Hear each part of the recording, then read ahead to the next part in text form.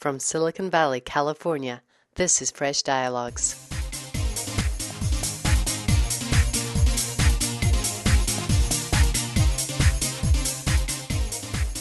I'm here today with Rob Bernard, Microsoft's Chief Environmental Strategist. Thank you for joining me today, Rob. My pleasure. Thank you. Great. So, Rob, you were appointed to this brand new position at Microsoft in late 2007.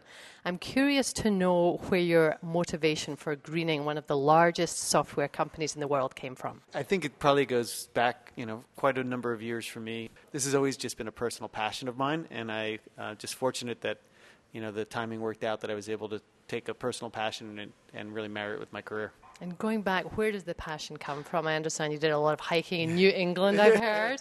This is true. Can you go back a little further and tell us where that love for the planet came from? Just the atmosphere I grew up in my house, and my parents and my grandparents are just spending a lot of time outdoors in the summer.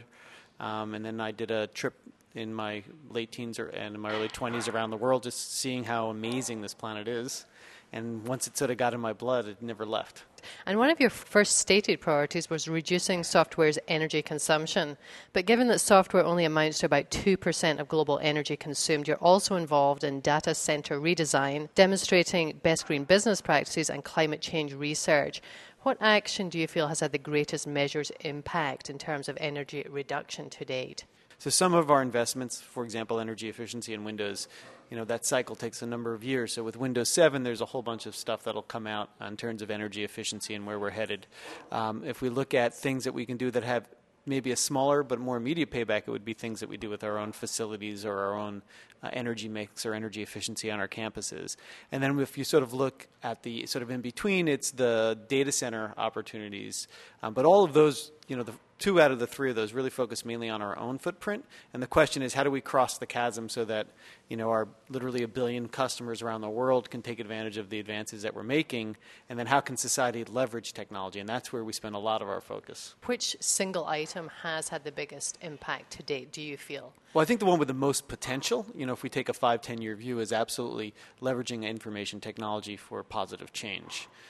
So I think the jury will be out for a number of years. Hopefully we will have significant impact, and we're striving to, and that's a main focus for us. And what specific leveraging are you talking about?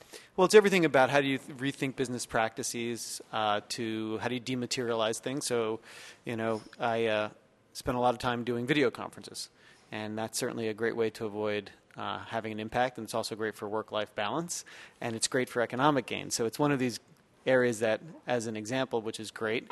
Other areas where there's been dematerialization, although we didn't necessarily always drive it all, it's certainly built on our platforms and tools often is, if you think about things like video distribution or music distribution especially, if you think about the carbon life cycle of buying a CD 10 years ago versus downloading a piece of music onto your computer or personal music player, it's radically different. And one of your strategies with Microsoft is to lead by example. You have over 2,000 solar panels at your Mountain View campus. And in the UK, I understand your campus has 100% renewable energy. That's correct. What else is on your agenda?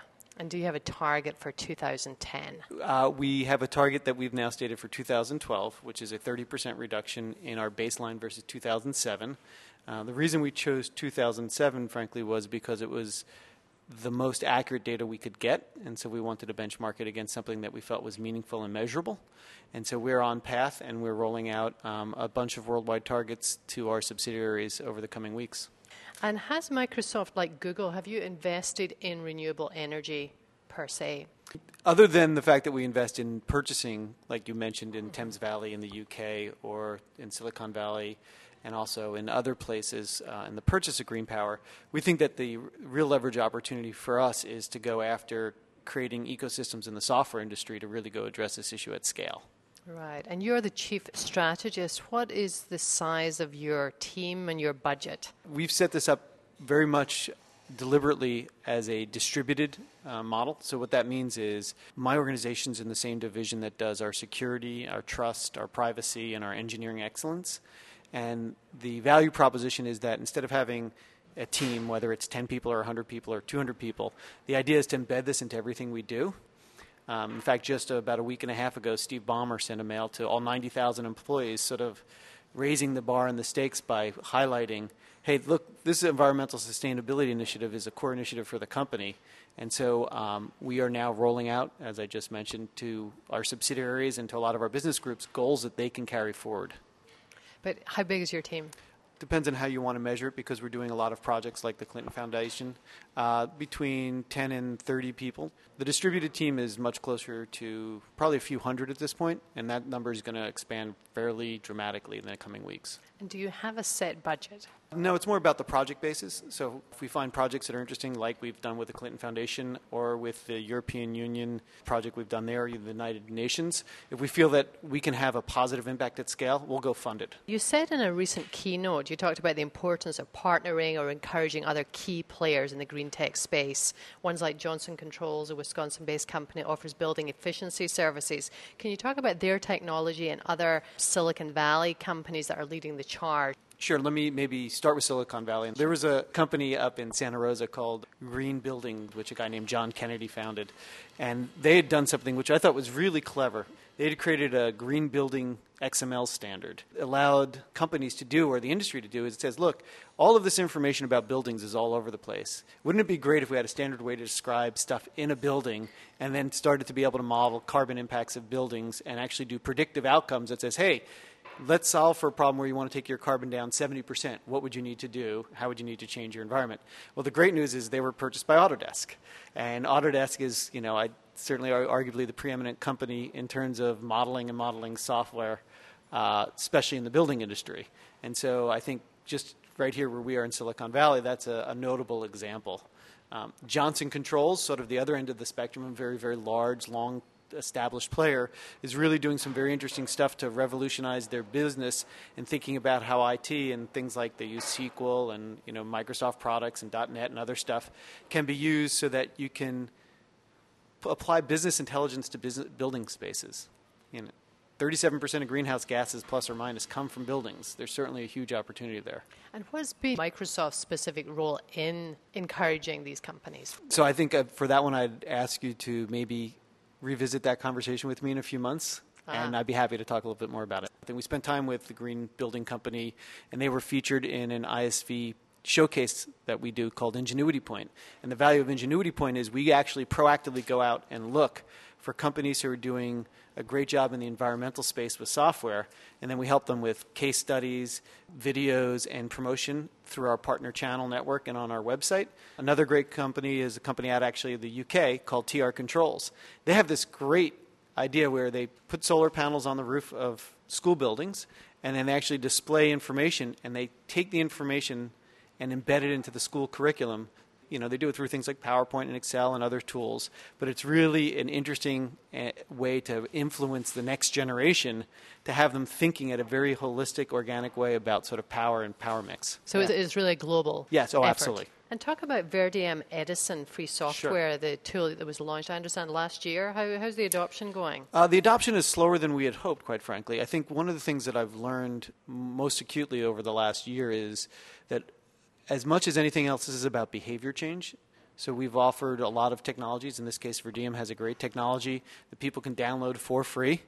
And hopefully listeners of this will go out and get it. It allows them to optimize their power management settings on a Windows desktop.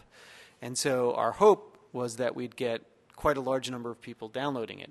It's taken off in some unexpected places internationally, but we haven't gotten the uptake that we'd hoped for, despite promoting it fairly heavily on Microsoft.com and other places. Turning to Microsoft specifically on campuses, I mean, Google is renowned for giving free time to Googlers to be innovative. Mm-hmm. What is Microsoft doing to be innovative in this green space within the company? So I think there's a couple of things. The first, and probably the most important, is unlocking people's potential by giving them an opportunity to contribute in a meaningful way. A couple of examples of that were we went to somebody in our real estate and facilities group and said, look, we should really rethink our entire food process and waste stream process at the company. And with that charter, that person went off and went around and gathered ideas from lots of other people. And within the course of a year, we became the first certified green restaurant campus, I think, in the world. We are the largest private user of compostable dishware materials. We used to use polystyrene. We don't use any of that anymore. And our waste stream was cut in half. And just to give you scale and perspective, about half of our worldwide employees are on the campus. So it's a fairly large impact that this person then went out and unleashed all these other people. And there's similar stories over and over. The woman who runs our events on a worldwide basis, similar story. And so it's just empowering people to assert their creativity in new and interesting ways. And do you form it on the basis of a competition? What is the forum? So the forum is often inspired by the manager or the leader of a division. So, for example, the person who runs our hosting services also put out a challenge and a contest to people to drive greater energy efficiency in our data centers.